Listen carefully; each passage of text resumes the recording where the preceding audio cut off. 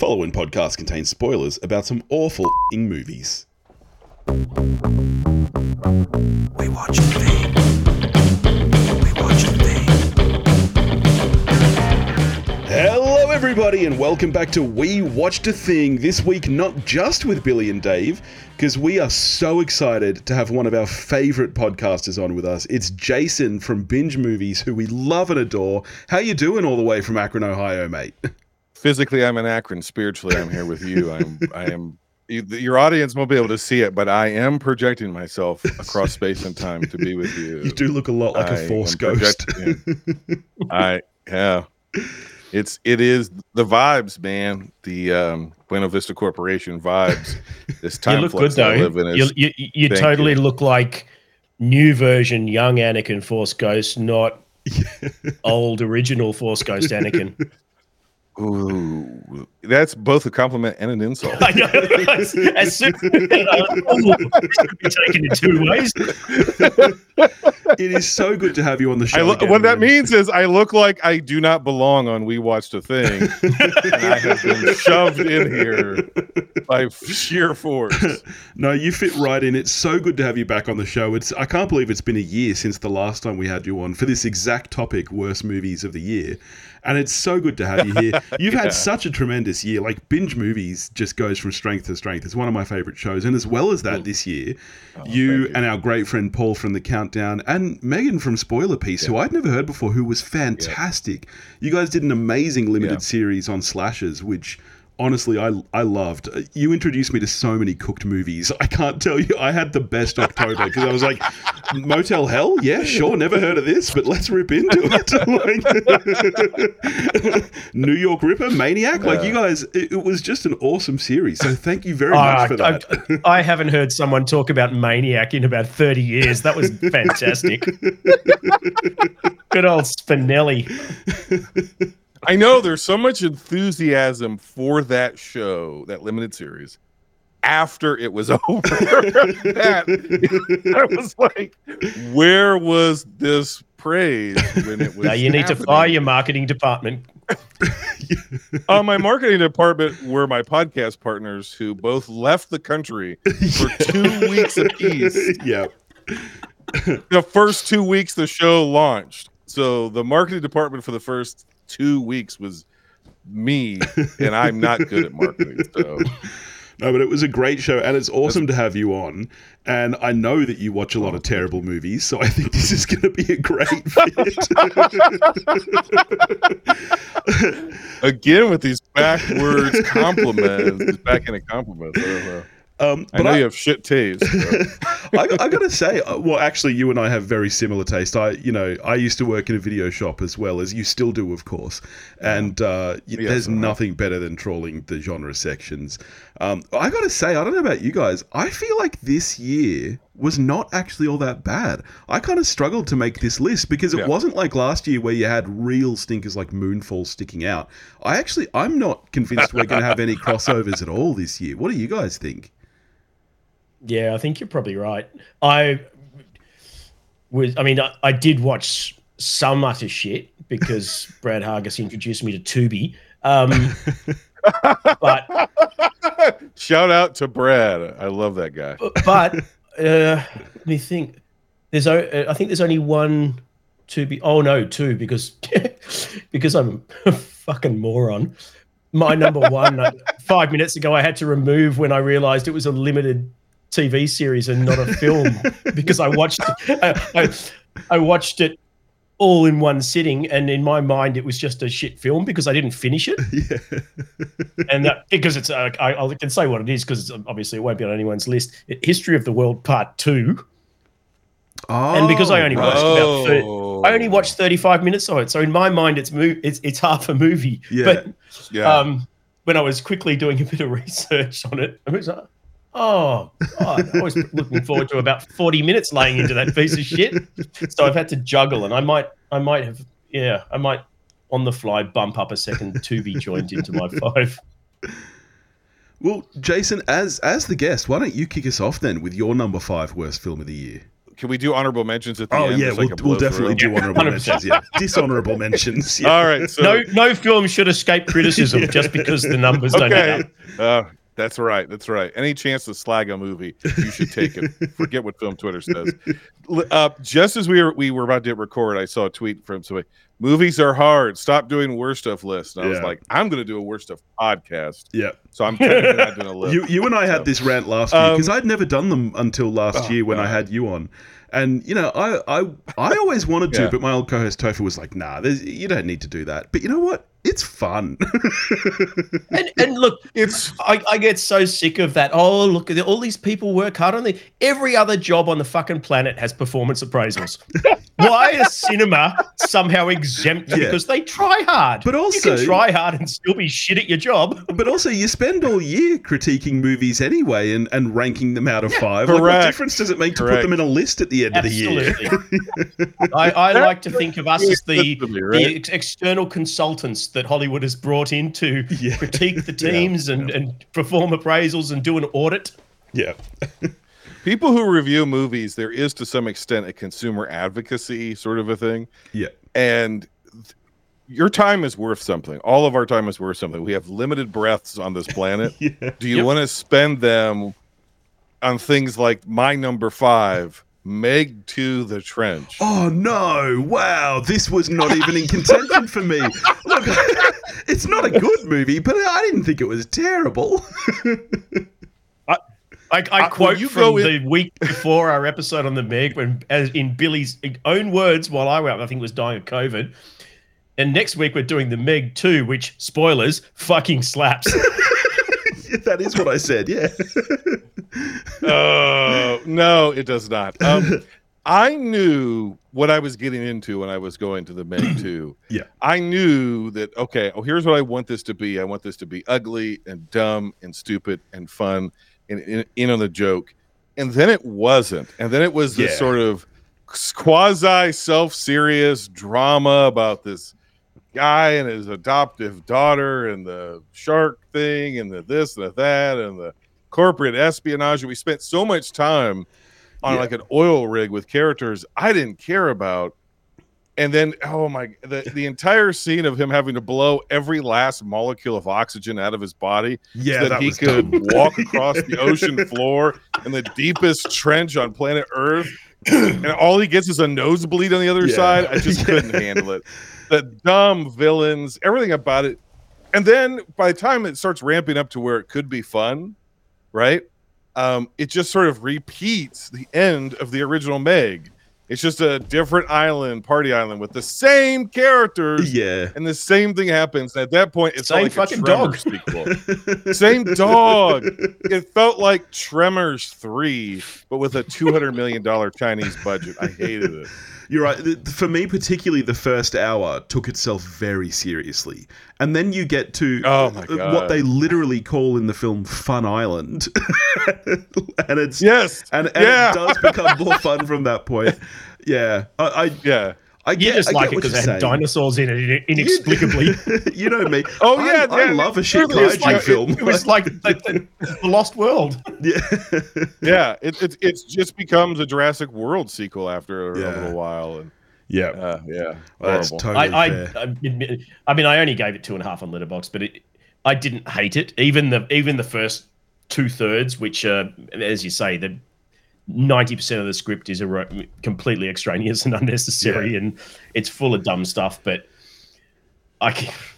Statham's one of those guys that I could just watch him and turn my brain off. Yeah. They doubled down on all the parts that everybody said, the Meg, none of this really worked. And they said, okay, we'll make a sequel. And we'll just double down on all the parts nobody liked from the first movie. I was like, what are you doing? You're right. The audience were wrong. More sentimentality. Well, this is I was annoyed that they just fridged the female love interest from the first film. She just died off screen a few years ago because maybe she got one too many audience polls over Statham, and he said, "No, get rid of her." Either that or her government made her disappear. Yeah, that's what I was thinking. Yeah. Well, this is just cemented for me that I don't think we're going to have any crossovers at all. But my number 5 also involves ancient creatures, dinosaurs, and I know Dave is going to get shitty at me for this, but my number 5 is 65. Did you see this, Jason, with Adam Driver? Off! It's such a piece of shit. Oh my God. I did see 65. I liked 65. Yeah, so did Dave. Yes. The movie it immediately reminded me of was Enemy Mine with Quaid and Lou Gossett Jr., which was also a massive flop that was completely butchered in editing and nobody liked it, but then it was on cable, at least in the United States, forever and ever. Yeah. And I was like, this 65 is the sort of movie that a 10-year-old me would have seen on cable for 10 years and would have loved, and we'd all be doing podcasts about it and be like, you guys remember 65? Only difference is now we're old cranky bastards like B Dizzle. Yeah. Well, I like 65. Here's my problem is that I wanted to like it so much. I don't watch trailers, but I saw the trailer for this at least 3 times at the cinemas. And I was in. I was like, this is a fucking great premise. It's Adam Driver with dinosaurs. How do you fuck that up? And I just felt that it was really dull. And I'm like, how do you take that premise so seriously that you take all the fun out of it? Like, I was wanting to have fun with this movie, and it takes itself so seriously, and I just don't think it pulls any of it off. It's one of those movies that, like, I'm an advocate for short films. I think it's too short. I think it needed at least another half hour to actually flesh something out, because I just did not give a shit. Can't have too much of a good thing. Yeah. So yeah, for me, well, it sat in the show for years, and it was cut and shredded, and then allegedly the original script, or maybe even the original version they shot, I don't know if this is true or not, this is a rumor and innuendo, was that the entire thing was an overdose. He was a drug addict. Yeah, right. And the entire thing, the twist was going to be, that's a weird flex. yeah. That, since the loss of his child, he was like on drugs or whatever. These were all like delusions in his head. And thankfully, if that's true, thankfully they cut all that out. I mean, it's good that they cut that out, but I actually believe that makes sense to me, because that explains why this film doesn't have a twist. Because I think that is the biggest problem with this film, is that if it does have a twist, it just reveals it in the opening credits when it tells you. If it did it Planet of the Apes style, where at the end you're like, oh, holy shit, like he's gone, but it's Earth, it's that would have been cool. And so that makes sense to me that there was supposed to be a different twist at the end. Yeah. So I liked the script. I liked the direction. I thought the action scenes were exciting. I thought Ariana Greenblatt was fantastic. Given that she and Driver essentially were speaking different languages for the entire film and having to sort of act whether they understood or not. I thought all of that was great. The only thing that I said, oh God, that's just the worst decision ever, was not having that Planet of the Apes twist. And it's like having the Statue of Liberty in the opening scene. Yeah. It just ruins absolutely ridiculous decision. Didn't ruin the movie. The movie was still great, but it's a piece of shit. I agree. That was terrible. All right. Your number 5 then, Dave. All right. Now, which DC film gets the ribbon? All right. I mean, just because I probably had more fun watching this film than the other DC film I was thinking of. But on my number 5, I'm going to make The Flash. That's in my dishonorable mentions, yeah. I did not like The Flash. Well, I liked this more than you. The first probably half, I was actually thinking, as the kind of death knell of the DCEU, this is going out on a comparative high after the ones that preceded it. But the last 20 minutes of this film are such an unmitigated clusterfuck of disaster. I was just, my mouth was agape the entire time. What a horrendous mess it was. The CG was god awful. The script was awful. Nothing made sense. They didn't care about their own rules about time travel, that they spent so much time giving the middle finger to the MCU in the first half of the film with, oh no, of course, that's not how time travel works. And then they don't even follow their own rules. This film was fucking awful for the second half. And so I walked out hating it, having quite enjoyed the first half. So there you go. You liked The Flash, didn't you, Jason? Am I remembering that wrong?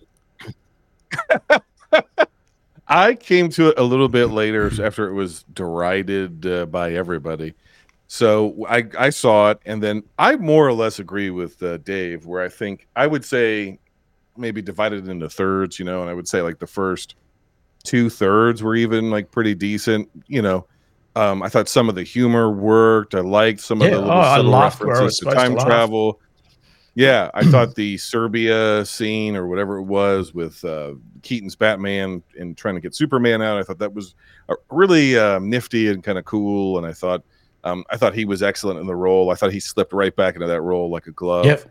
And I liked even as an older Kelly, Batman. whatever her name is Supergirl. I liked all of it. Supergirl, I thought was great. The moment it fell apart for me was the moment that Supergirl, and the thing is, the lead up to it is great, right? The lead up was when she's like they're like, you have to help us after she's been in the sun and is healed up a little bit, and she's like, why? And he's because there are good people here too, and she's like, but I'm not human. I'm not from Earth. I don't care. Yeah. And she takes off, right? She's going to go confront Zod. Then that exact moment, the movie falls apart. Yep. Because then within 20 seconds, she's just back at Wayne Manor in the cave, and you're like, oh, something really got edited here, right? Yeah. And jumbled around. And then I thought some of the emotional payoff with Ezra Miller and his mom was good. That scene was good. But then that was fine. Everything else. Everything in the desert. Everything else in just that third act disaster. was terrible. It was a disaster. So is this on your list? Conceptually, Jason, I like. No, conceptually, I like the idea of the colliding multiverse and bringing all of the DC history the way for the 100th year. Though. 100th year of Warner Brothers, like bringing it all together. It made sense, but the way it was executed was really poor. Yeah. So. Yeah, that giant fan service bukkake of where you've got everything from George Reeves and to Nicolas Cage. Nick Cage, who apparently we assumed it was just bad CGI. No, it was actually him. They made him look like that in post. That's bizarre. Yeah, he came to set. He was in the suit. Yeah. Wow. Just terrible. So terrible. All right, you're number 4, Jason. Skinamarink. Oh, okay. I did not actually see Skinamarink. You and Paul, I had enough warning, so I haven't seen it. Yeah, I'm still curious. This is controversial, but this is controversial because people love it, and of course Paul would hate it. And this is the sort of I don't know, sometimes like artsy fartsy thing that I would fall into and be like, oh, but this, that, whatever. And I would say that there is no substance to the movie whatsoever. I think it's a lesson in style. It is an expansion of like a 20-minute short, and even that 20-minute short is too long. Yeah.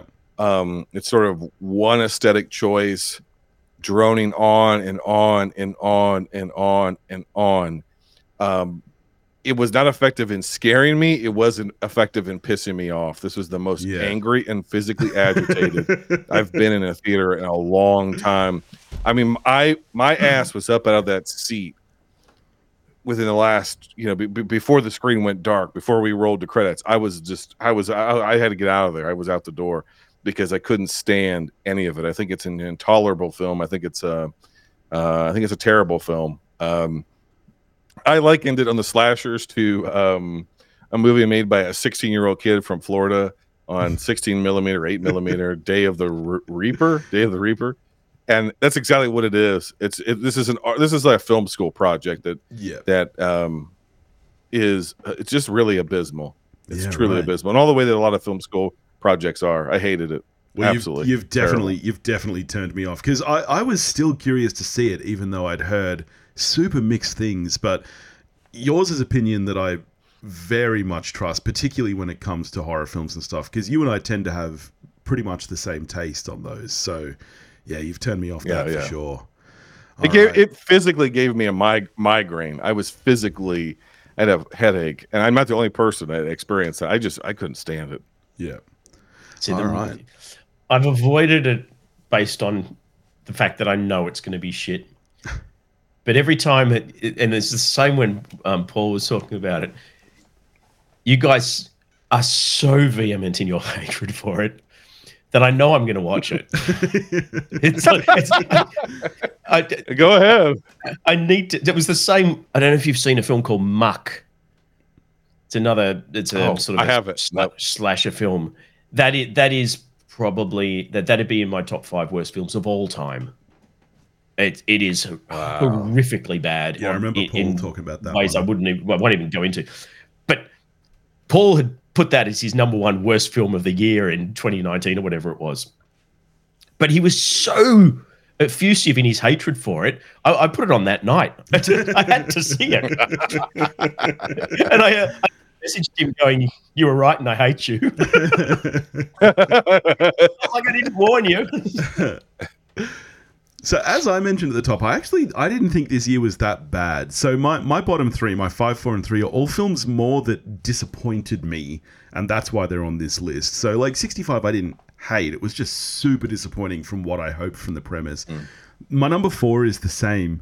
It's a comedy called Strays. Did you guys see this? Honorable mention for me. Yeah. Yep. Yeah. Again, I didn't hate this movie, but it's about talking dogs. One of them, his owner, Will Forte, is a real piece of shit, and he gets kicked out, meets up with this bunch of strays, and basically they're on this journey to go bite Will Forte's dick off, which is a great premise. and parts of it are executed okay. But for what it is, I did not laugh that much in a comedy, and that is a problem. No. Like, that's a big problem. You felt You the same reminded way. me Dave? A talking dog movie in 2023 has a higher chance than not of being unwatchable. Yeah. Right. This movie was not unwatchable.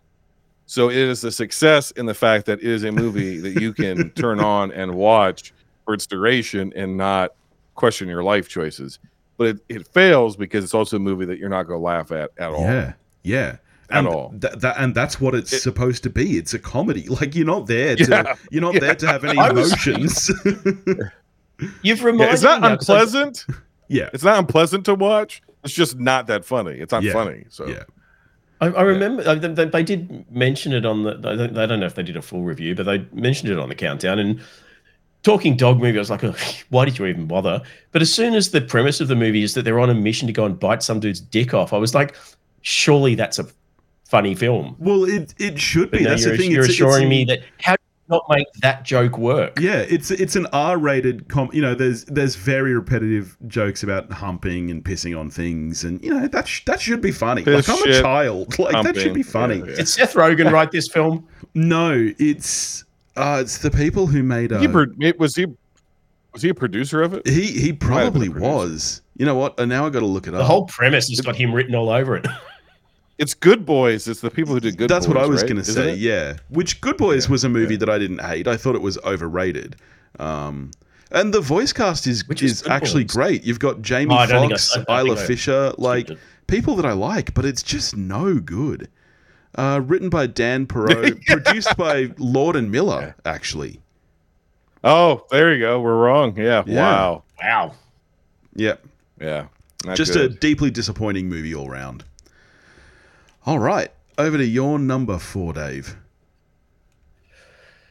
Righty. Here's where I threw MCU, Quantumania, Ant-Man and Wasp and Army of Ants and Kang and whatever other CG got vomited on the screen. The whole premise of this.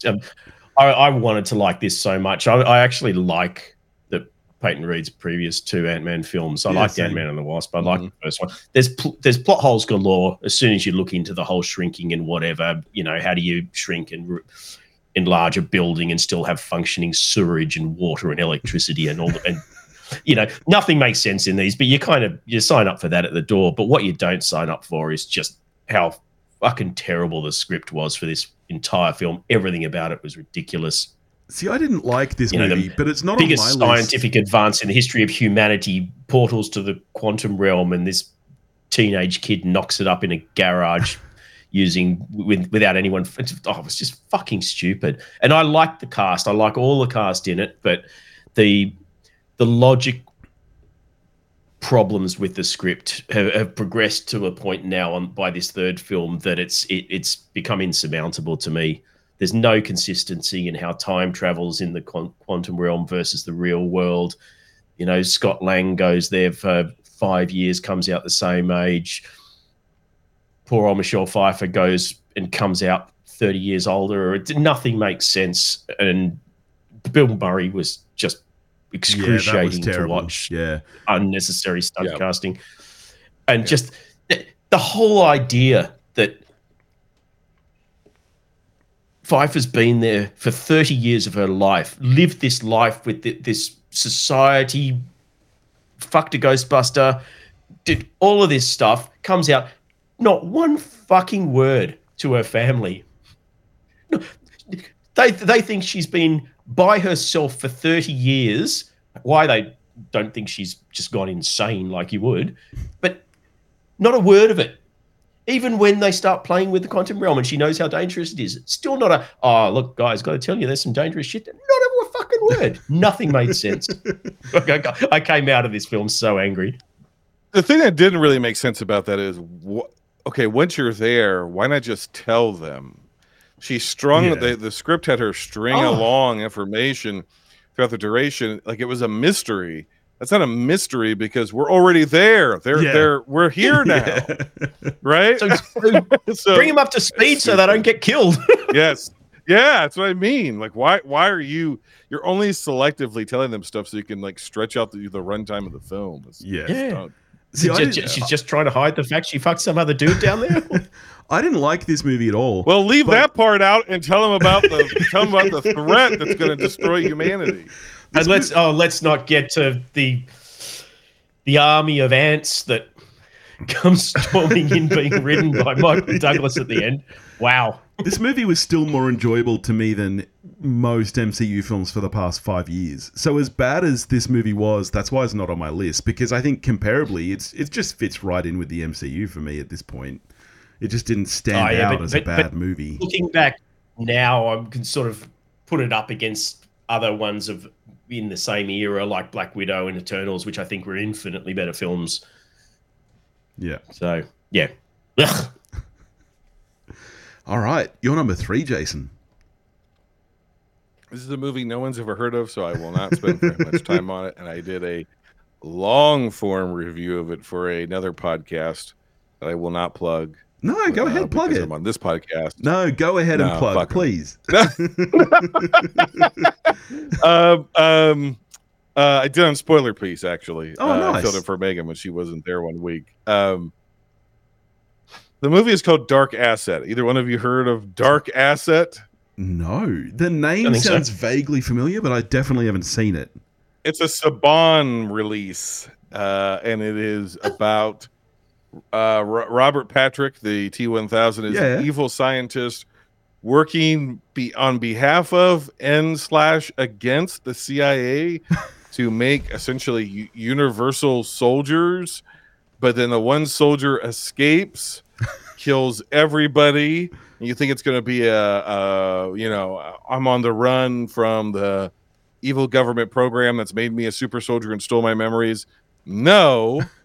After the first 10 minutes, it's about that guy sitting at a very, very shitty set of a bar, like a hotel conference room bar. Just so strange. Talking to a woman who we do not know and telling her a series of stories in flashback that don't seemingly connect.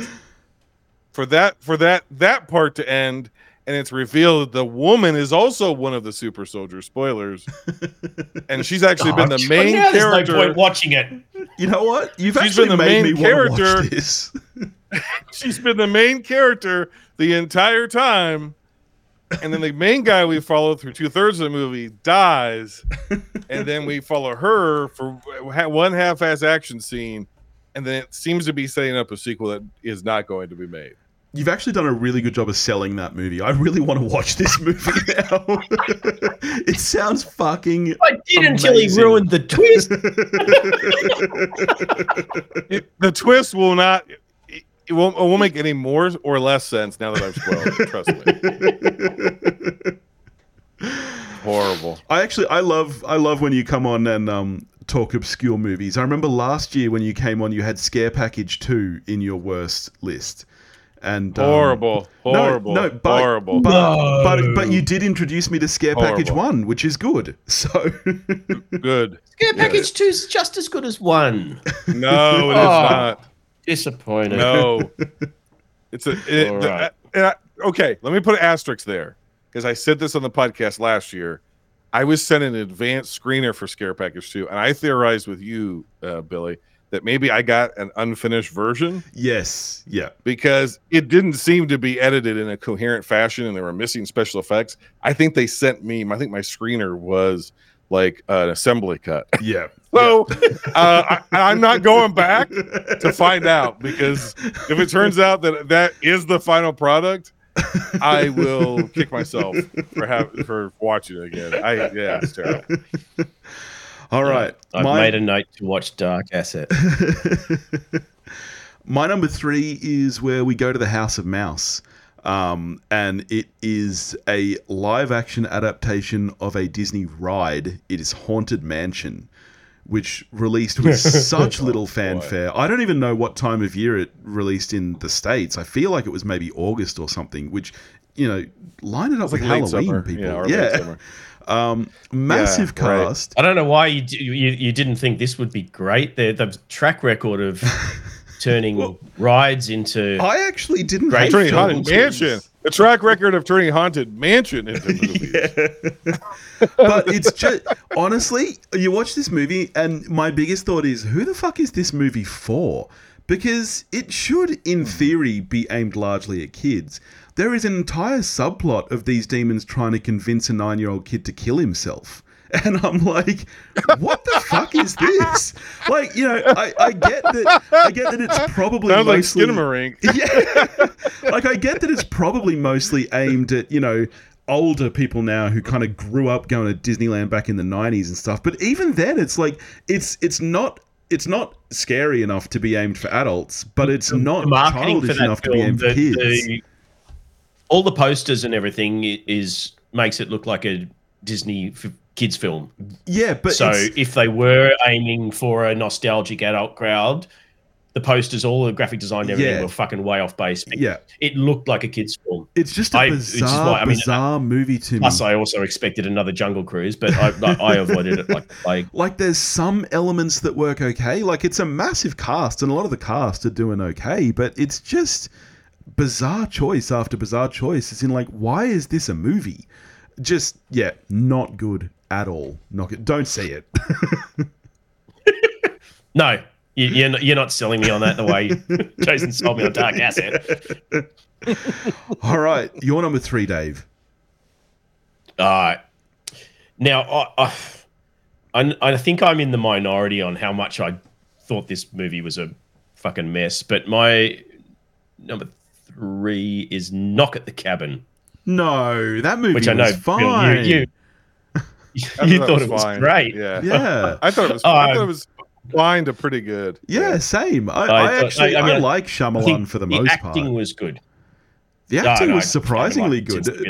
Batista really surprised me. The acting I had not a bad word to say about, but I thought the script was utter garbage. None of it made sense. It was just it was a half-baked idea that come off it. The premise, I'm convinced has got an ego the size of the Rock.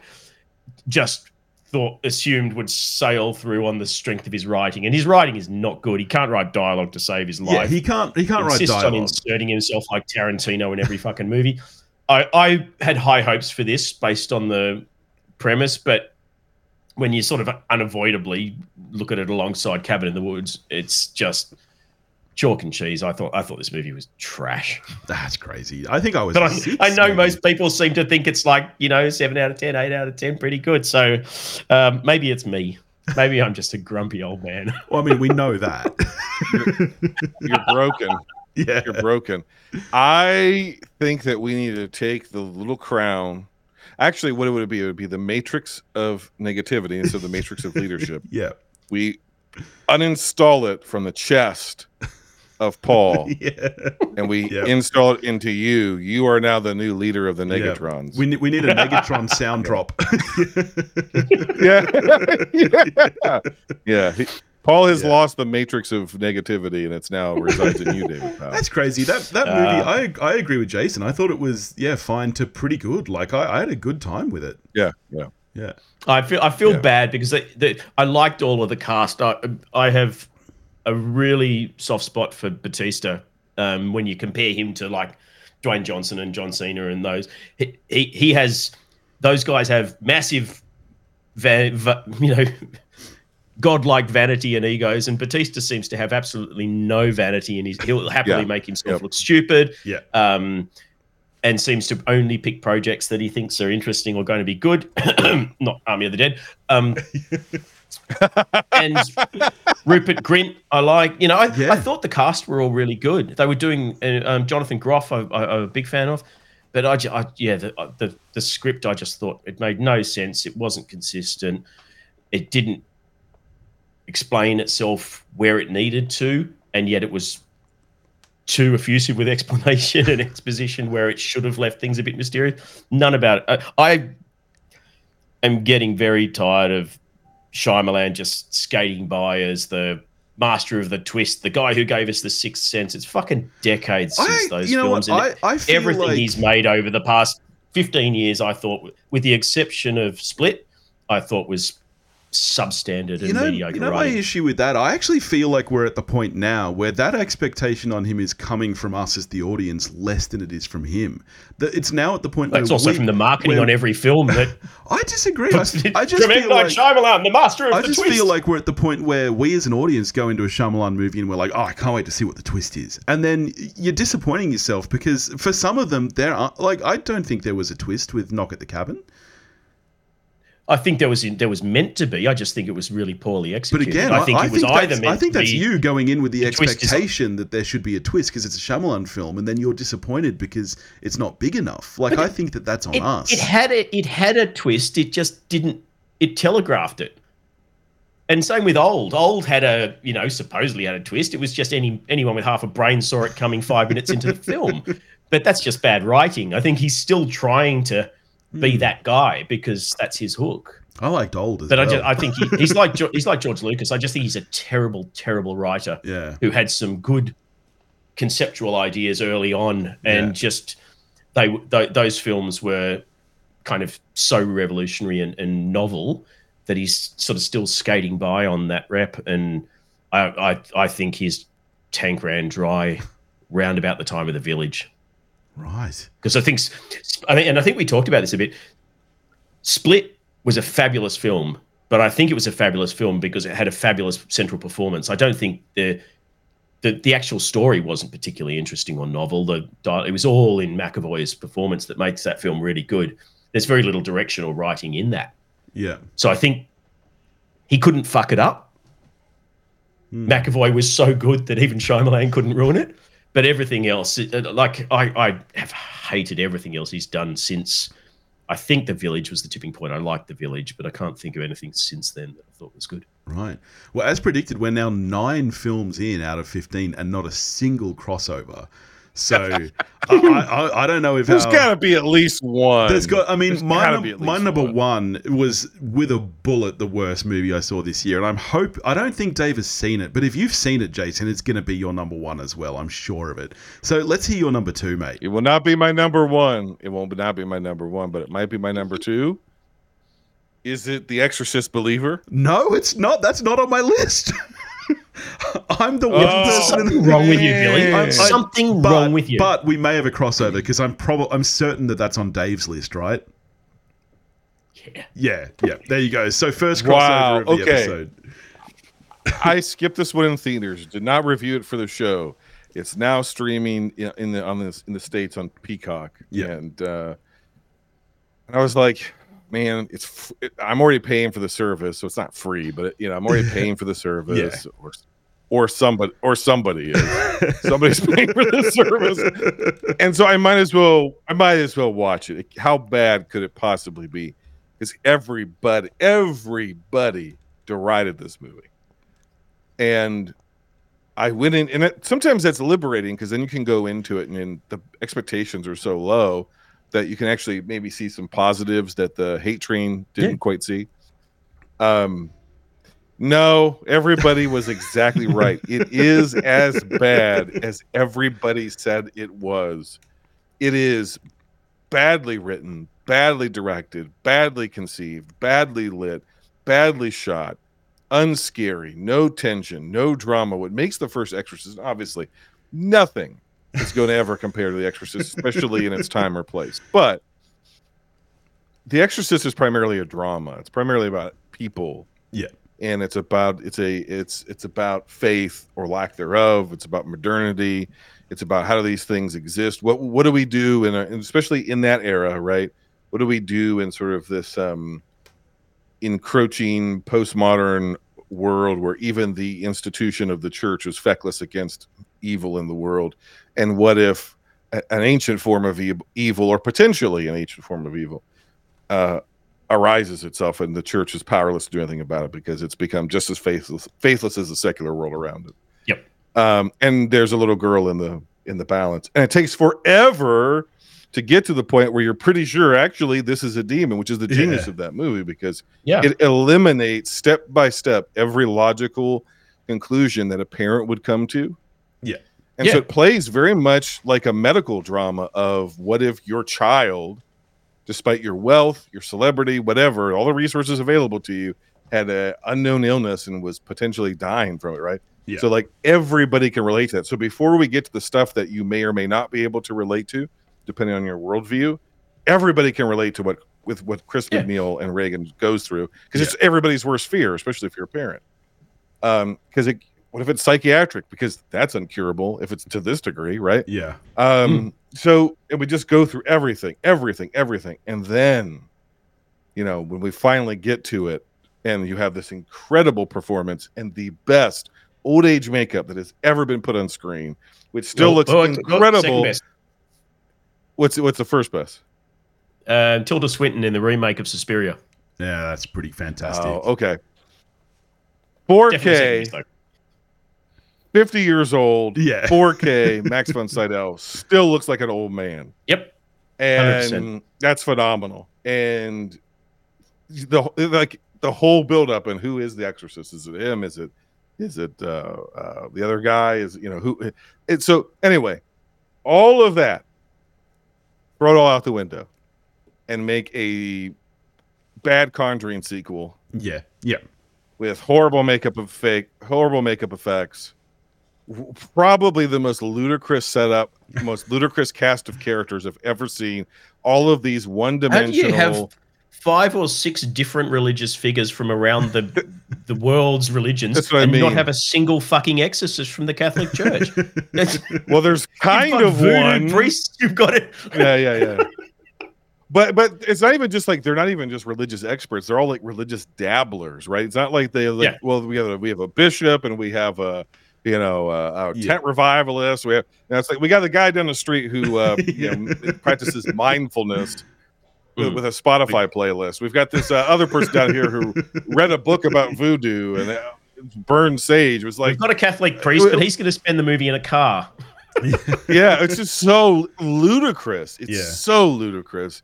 And like the hook of Chris McNeil went on to maybe study exorcism and wrote a book about it and was estranged from Reagan. Like there's a version of that where it's like, okay, I kind of see where you're going. But then you have to, if you're going to introduce that idea, just to bring her in and just gouge her eyes out with a pair of fucking scissors, and then she ends and the way what she is the point of came in that? all bedecked in white and backlit, so she looked like the fucking Virgin Mary. I know. And then you had the demon going, "Oh my God, it's her!" It's like, what? Why would it know her? And she was as much a victim. Yeah, she was because of the patriarchy. The demons are not scared of her the way they are of Father Merrin. That's fucking ludicrous. She's just as much a victim of the first film as Reagan is, right? Yeah. So it's like, I am now on the record of saying I think David Gordon Green is a hack. I think he's actually a shit writer. I think he's a shit director. I wish him and Danny McBride and all their buddies would pack it up Yep. and stop doing it. fucking around with these legacy horror movies. Get Yeah. out of the business.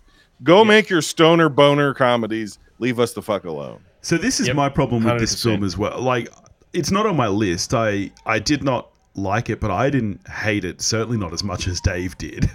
But I think that the biggest problem with this film is the branding and just the, you know, like you said, it's effectively like a bad Conjuring sequel. And if that's what it was, I think it would have been received a lot better. The second you put The Exorcist name on it, which is renowned as the greatest horror film of all time, you can't help but compare the two. And of course, it's a piece of shit compared to that first one. I think if this movie And the only had connective tissue is the uncomfortable shoehorning of Ellen Burstyn, which doesn't and need to be Linda there. Blair. I think if you cut that out, then it would actually be There is no other a connection. half decent movie. I think that some of it works for me, but just it's not a good movie. But its biggest problem is it's not a sequel. Even John if you take Boorman's The film, Exorcist, for all its faults, John Boorman's Exorcist 2 was a sequel. It followed the events of the first film with those characters. It was a psychedelic hot mess, but I would watch an that insane film. disaster. I would watch that film 10 times before I would ever fucking watch David Gordon Green's film again. So is this your number two as well, Dave? Nope. Oh no, this is your number one. Take it off. Take it off. Oh, this was my last thought about it. Take off the Exorcist label, and you still have the problem, which is that every single thing they give and Dowd to say is this cloying, saccharine, long, ponderous monologue about the power of love and unity and being a nun, and she just goes on and on and on and on. She never once. When you watch the original Exorcist, all those characters feel like real people. Yeah, I know it's the 70s, and we used to make in the 70s we made movies with real people in them. At least we tried to. And we don't do that anymore. I get it. There's not a single real, believable moment, performance, note of anybody in that fucking movie. Yeah, nothing. No, that was one of my big problems as well. Is that, and this is a longer film significantly than the original, but the original managed to make you care for every single character, even fucking Burt Dennings and the people who were annoying. You still cared when they died. Yep. You know, Damien Karras. Oh my god, talk about an emotional hit when he dies. I didn't give a shit about anyone in this film. Not the girls, not the parents, not the demon could have run roughshod over the whole lot and eviscerated the entire cast, and snooze, wouldn't care. But they reuse the Drag Me to Hell ending, and that's scary because you know what's scarier than the suggestion of hell and the devil is just to show the literalization of hell, which is basically just like a basement with some dirty water and some hands come up. I was like, God damn, that right there, man. If that scene tells you everything you need to know, which is that David Gordon Green doesn't understand fuck all about The Exorcist. We watch a child literally go to hell. Yeah. Literally go to hell. And you're like, buddy, subtext. Have you heard of it? Yeah. All right. Well, my number two is another giant piece of shit. This was my 1 and 2 were the only two films this year that I actually just thought were terrible. And I don't think many people saw this movie at all. I know that our friend Paul Prezula, who's been mentioned on this podcast many times, he saw it on a plane and he was like, that movie wasn't that bad. You watched it on a plane, Paul. You didn't pay to see it at the cinema. It's a terrible movie. It's called Sanctuary. He paid thousands of dollars for his seat. It's called Sanctuary, which stars Margaret Qualley, who I really like, and Christopher Abbott. It's such a piece of shit. Did you see this, Jason? I've heard of it. I've never watched it, but I think Paul recommended it to me. Oh, no, dude. Fuck Paul. He doesn't know what he's talking about. Yeah, fuck Paul. Fuck that guy, man. So the movie is marketed as like a psychological thriller, and basically she is a dominatrix, and he's this super rich guy. Well, stop right there. That's why Paul liked it. You understand? Margaret Qualley is a dominatrix. You had me. But you know what? You know what? That should have you. There's not a hint of sexuality in this movie at all. Like, it's just... Is there any sounding? Any sounding in the movie? You know what sounding is? I do know what sounding is. There's no sounding. Oh, well, Paul's into that.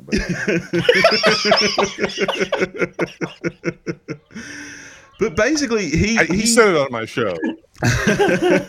basically, he fires her as his dominatrix because he's going to take over his dad's company, and I don't know. And then she comes back to his house and basically wreaks havoc because she doesn't want to stop being his dominatrix. And the whole thing is meant to be this psychological thriller where you're like, okay, is this all part of their act? Like, is this something that he wants her to like dominate him in this way? It's not thrilling. It's not sexual. It has the most ridiculous fucking ending I've ever seen of all time. It's thankfully short. The acting is decent. Like, I love Margaret Qualley, but I cannot recommend this movie at all. It is such a piece of shit. Sounds like a little bit like a modernization of Shakespeare's Henry IV Part 2, where you've got young Hal who's about to step up and become the prince he was always meant to be, and so he needs to get rid of Falstaff, his dominatrix, who represents his carefree youth. Very Shakespearean. Yeah, there you go. There you go. There you go. Yeah, piece of shit. Yeah. The question, though, is who's dominating who? Oh, that's the real question. See, the reality is it's the audience being dominated. You are the I'm the chump who paid for the director's there flogging you with a baton. All right. Well, what's your number 2, Dave? So this is the last pick we get from you, really, knowing that your number 1 is The Exorcist Believer. Oh yeah, the number 1 was With a Bullet. I didn't even need to look at Letterboxd at scores and things for number 1. But number 2 probably hasn't been seen. This was a Tubi find from memory. Tubi or Shudder? No, I think it was on Tubi. It's a film called Captive. It's a vampire film.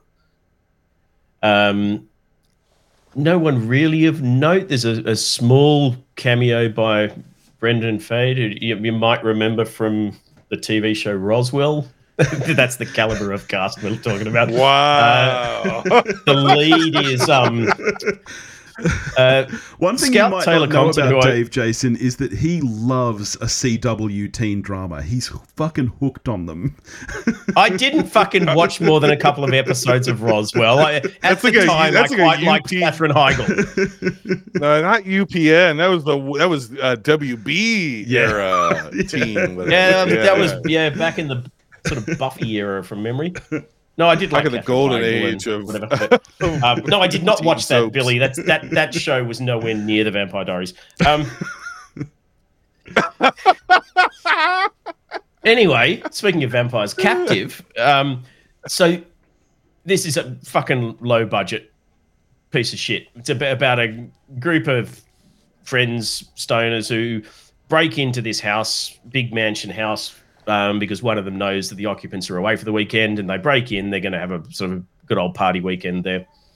The main woman is Scout Taylor Compton, who is kind of turning into a B-movie scream queen these days. I think she was in 2 of my top 10 worst films of the year last year, which were both horror films. In the house, down in the basement, they find this guy chained to the wall. Surrounded by a ring of salt on the ground. And he says, help, help, I've been chained up here. So, of course, they let him loose. And turns out to be a vampire and bites Scout Taylor Compton, and she then becomes one as well. And then they just proceed to, like, kill their way through all of their friends. And then the main girl's sister turns up and with a whole bunch of mates, so they throw a giant rave in the house. And so that's even more people to get killed off. It's short. It's like 85, 90 minutes. But for a film that's about vampires killing their way through a group of annoying teen, sort of early 20-year-olds, it's just fucking tedious and boring.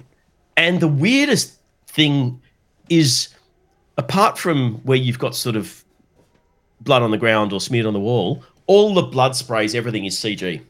But it's really fucking bad CG. This is so amateurish. It boggles the mind. It's to your comment about your earlier pick, Jason. It's like a film school project. It's that bad. The direction.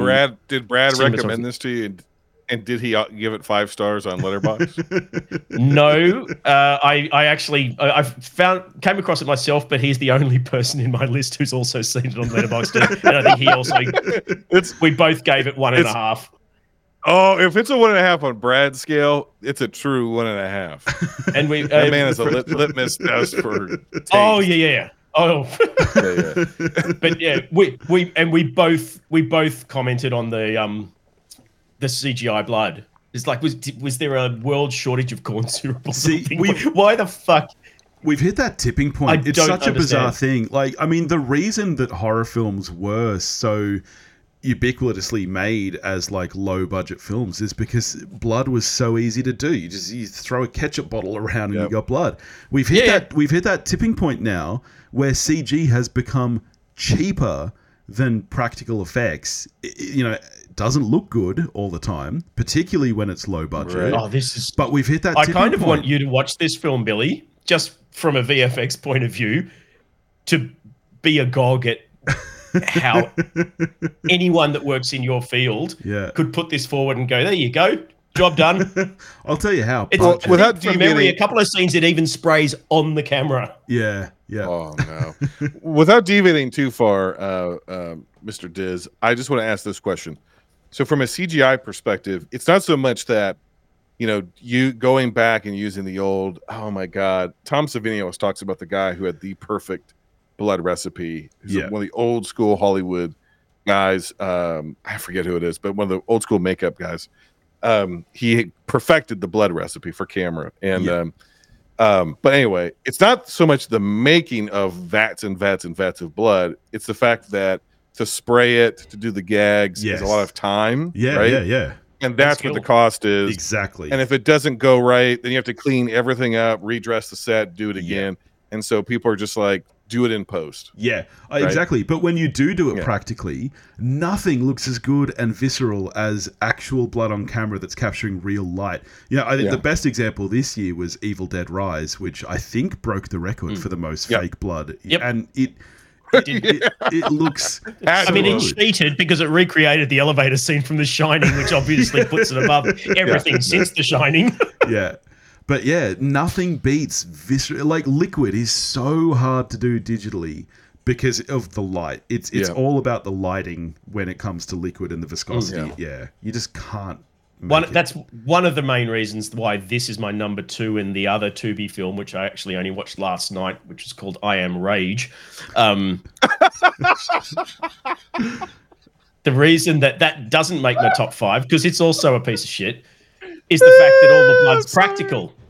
So she's there, doused head to toe like Carrie on a, splatter revenge bent. But I'm like, at least you went to the trouble of mixing up some food coloring and corn syrup. All right, well, I Jason. Am Rage. Jason, I got one for you though. You should check out Deadly Dilf on Tubi. Deadly Dilf. That actually sounds a lot of fun. You have to stick through to the end if you get all the way through the end. A remake of The Stepfather. Jason, I'm so curious to hear what your number 1 is then, because the only reason I can think it's gonna make you so sad. Oh no! I love you. I love you so sad, much. Billy. Oh no! This was the number 1 worst movie I saw 15 minutes into the movie. I was still in the theater, put it on my letterbox, created the entire worst of list around this movie, and it has never moved. I've never questioned it being in this place. Not once. Yep. Fast X.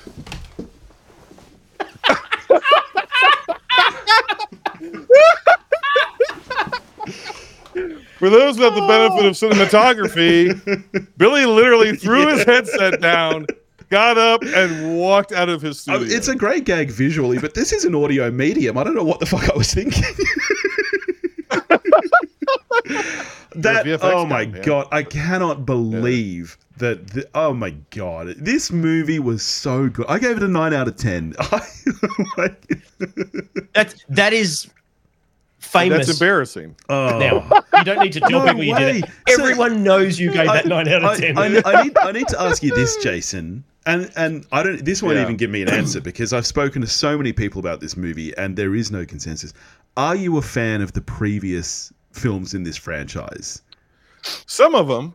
Yeah, Some of okay. them. That's where I stand too. Some of them are huge pieces of shit. Oh. Some of them are good, but to me, Yeah, this yeah. this is the first one that really struck the right balance for me. I think that the one before this, No. the one before this, Fast 9 F9, was a huge piece of shit. Like that one sucked ass. Yes. This one one for sucks me as well. really struck Yeah. the balance, and I got to tell you, I loved Momoa as the bad guy in this. I thought that he was chewing the Why scenery. He knew exactly the movie he was does- in. Why does Tyrese throw powder? And where did that powder come from? Oh, I don't know. They walk into Pete Holmes, for some reason, Pete Holmes is a movie, Internet Cafe. Yeah, yeah. To try to get money because it turns out that Tyrese is a secret billionaire Yeah, and yeah. they need his money. Not that secret. then He he- carries it all strapped to his coat. But then he reaches into his pockets and pulls out cocaine or something and just goes. There is no setup for that. There's no payoff for it. It's never brought up again. That is It makes one about as much sense of as anything else in this film. that's one of probably 1,000 versions of that. There is arguably the weakest of the modern Mission Impossible movies came out this year, which I still liked, but it's Oh, that's it's in my dishonorable not the mentions, best. actually. Oh my god. But that action sequence with him and Haley Atwell in that car, the chase sequence, I hated it. in the pretty much the exact same locations as this movie, Yeah. And Fast X did it so much but better. done. They weren't being chased in- by a marble. No, Yeah. No, I they hated do it that. so I much hated better. that scene in Dead Reckoning. Billy, the cars aren't real. Half the time, little shrimpy Vin Diesel with his beer guts digitally reduced, sitting on a fucking apple box, Yeah. like he's part of the Little Rascals, like he's part of our gang. Trying to is it? Yeah. Fat and curious. Vin Diesel is like three children stacked on top of each other in a trench coat walking around. But you know what? So He is has Tom no Cruise. business. So is Tom Cruise. And he's been No. CGIing his face for 10 years now. That's not real at all. No, but if you've noticed, they've started letting more of the cracks. They through have let because more the through, disparity yeah. between the photos and Yeah. yeah. And besides which, he just everything looks better about than it the is rest there's of a us giant because of his fucking thetans. rolling Yeah. nuke. There's I a know. giant rolling nuke. It was rolling incredible, through Jason. Venice or Rome or wherever the fuck it was. It was incredible. It was the I- best. We've No, seen it's we've seen horrible. this It took- exact no, scene no, no, 10 no. times in the last year of, a car chase through It took cobblestone. me back. Yeah, not It being took me chased back by to the League of boulder from Extraordinary Raiders. Gentlemen. No. And in It took no me other back to film do they League- play pinball with it by hitting it with a car Exactly, and then Dave. going off That's a the cliff other and driving thing. away. Exactly. In no other God. film do they do that. No. That's why this works so well. took me- The Mission Impossible scene took is me back- identical to No. the scene in Indiana Jones Dial of Destiny, which is identical to a scene in another movie. It's the exact same scene. This at least added a rolling nuke. Took me back to the Just League of because it makes Extraordinary it different Gentlemen. doesn't mean it makes it better. Yes, it took me back to League of Extraordinary Gentlemen, where they have the car chase through Venice, Through Venice, which yeah. has no streets. Yeah. That's what it reminded me of. It reminded me of exactly the exact same thing, where it's like no thought was put into this. None of these people are even on the same planet when they're shooting this shit. It made everything as disastrous about Ant-Man and Quantumania, which is disastrous visually. This is on that same level. This is absolute garbage. You know what? The self-seriousness of Vin Diesel. Vin Diesel is the only person on the entire planet who doesn't understand what any of these movies are. Yeah. He truly believes that he's making the 100%. greatest modern saga Yes. that anybody has ever made. Somehow his acting is even worse in this one. Yes. I couldn't believe it. The only thing that's worse than Fast X is the Fast and Furious ride at Universal Studios Orlando, which is the single worst ride I've ever ridden in my entire life. And even parts of that are better. That in that Billy, Vin Diesel jumps onto a helicopter and is the exact same size as the helicopter. Yeah, that's amazing. In the ride. But that's exactly right. And every time him and The Rock are in the same hologram, Oh, yeah, Vin Diesel literally is standing on boxes in the back of the truck because he can never be shorter than The Rock. Yeah. That is maybe marginally worse than this movie. This movie is abysmal. See, the fact that Vin Diesel takes it so seriously is what makes it work for me, because nobody else does. The writers, the directors, the rest of the cast, and this film in particular, where you put him up against Momoa. Dead in this series. Yeah. The only person who isn't dead in this series is the guy who's actually dead. Everybody else has died and it also comes back. Yeah. The guy who's actually did die never went away. He's just That's looking everything. after, He's looking the after kids. the kids down the Looking after road. the kids. He's looking after the kids down the road. They could just write the character out of the fucking movie and that would explain it away. But instead, 100%. they still incorporate him and be like, oh, he's just in the kitchen over there getting some Coronas. He's slicing up the limes right out of the... You can't see him, but he's right there. We're all getting destroyed here. If only we had more people. Why don't hire a fucking babysitter and get Brian? Oh, no, we can't. He's looking after the kids. What ethnicity are the Torettos? Because they've changed it 5 times in the course of the continuity. How is that his kid? Yeah. Yeah. How is Rita Moreno? The mother is the most Aryan woman on the planet.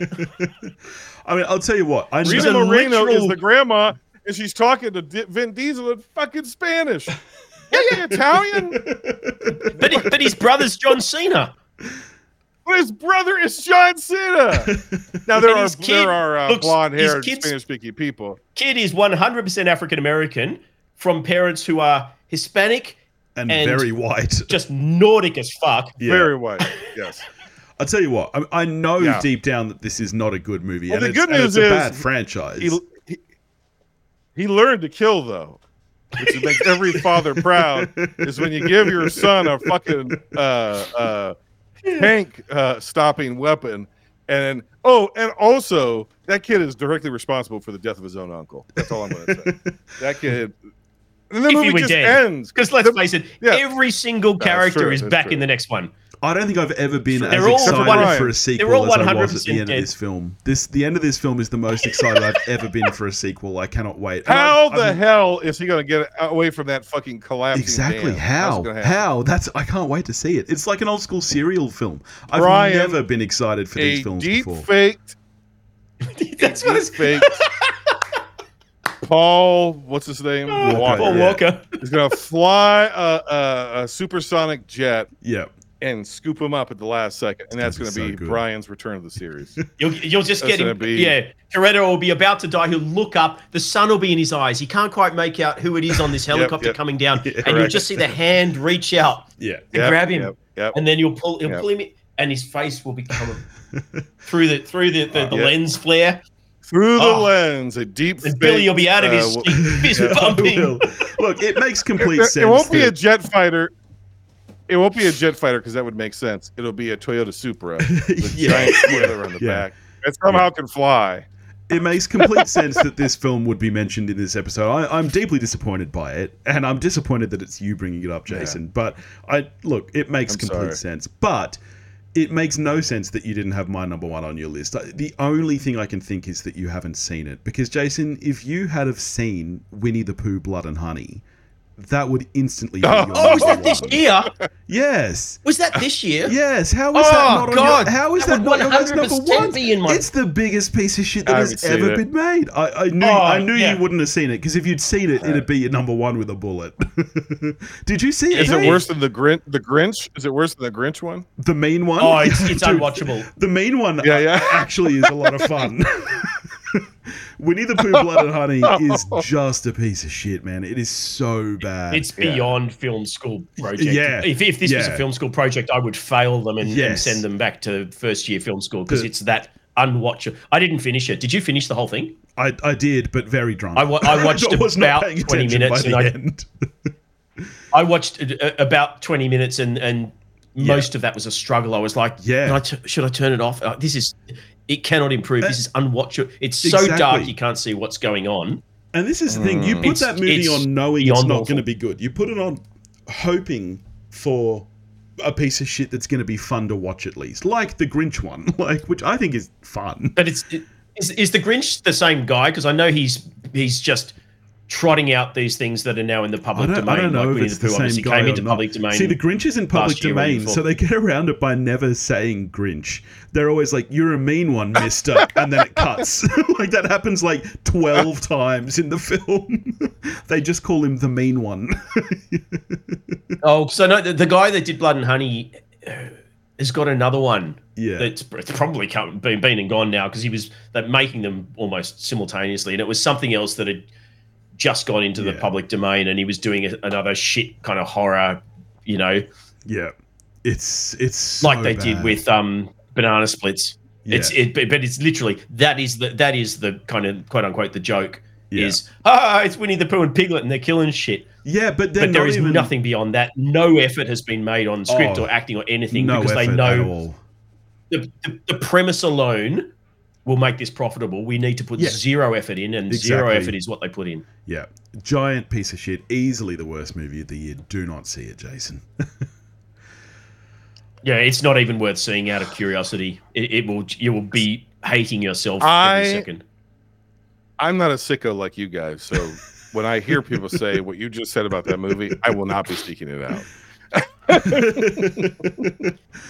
Well, that's it. That's how we did it. So what did we end up with in the end? Almost 15 films. Only one crossover between all three of us.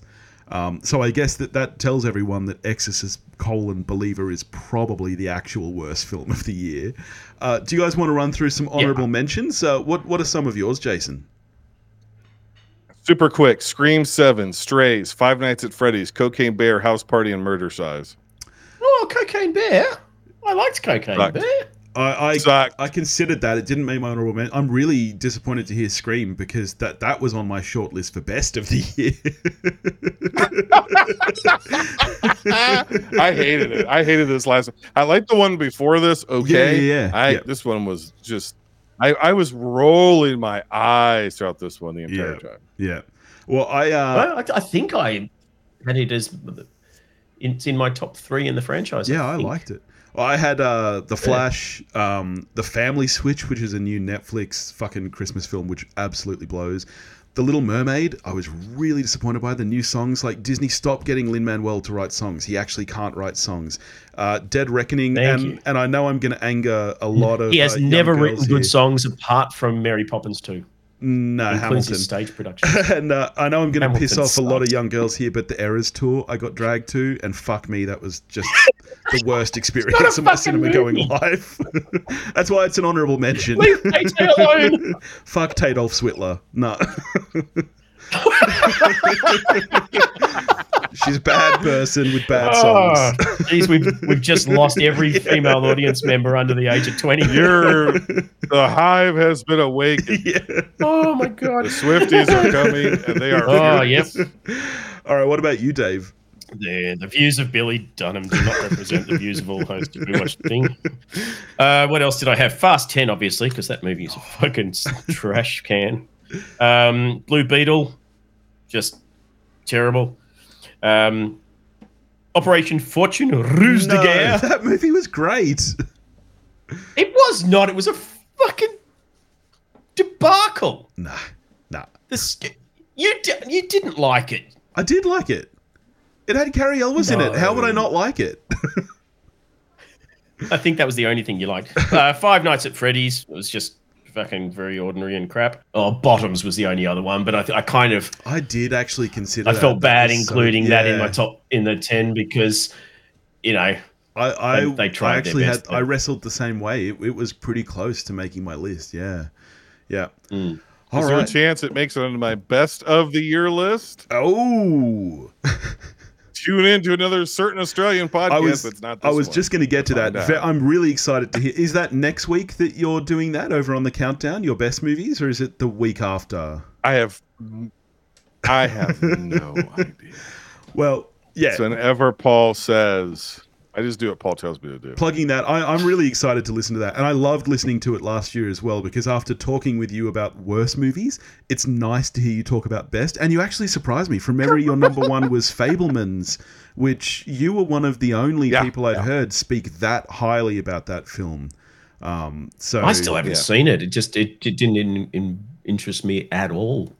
Yeah. But me either. I'm sure it's competent. Yeah. I sat in the theater and was like, I'm not going to want to sit through this. And then it completely won me over. And I was like, holy shit, this guy still has it. Yeah.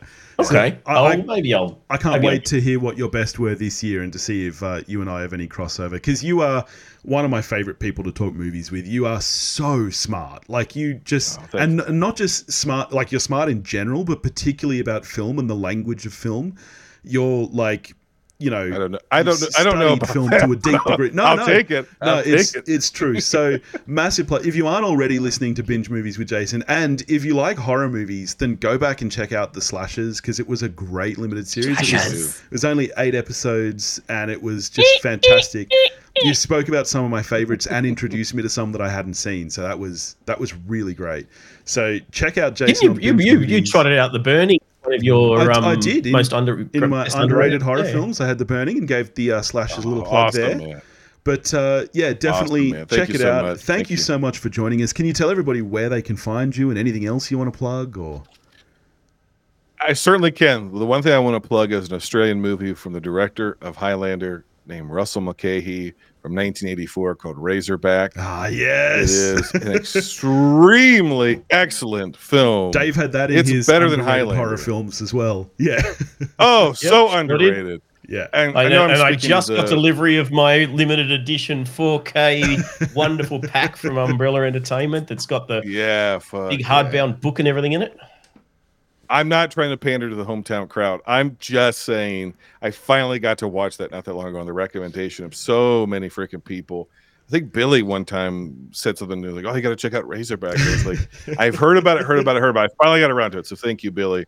And it really is good. It gets a little dodgy third act, like the very, very end, but it's really good. It's so original. There's nothing else. One of those directors, Mulcahy, he has, because he was as with almost all the big high-flying music video directors who move over into feature films, they've always got such a great visual language because they're used to cramming everything, millions of dollars into 3 minutes. Yeah. And that's why, Fincher, et cetera, but, Highlander looks fantastic. Razorback looks fantastic.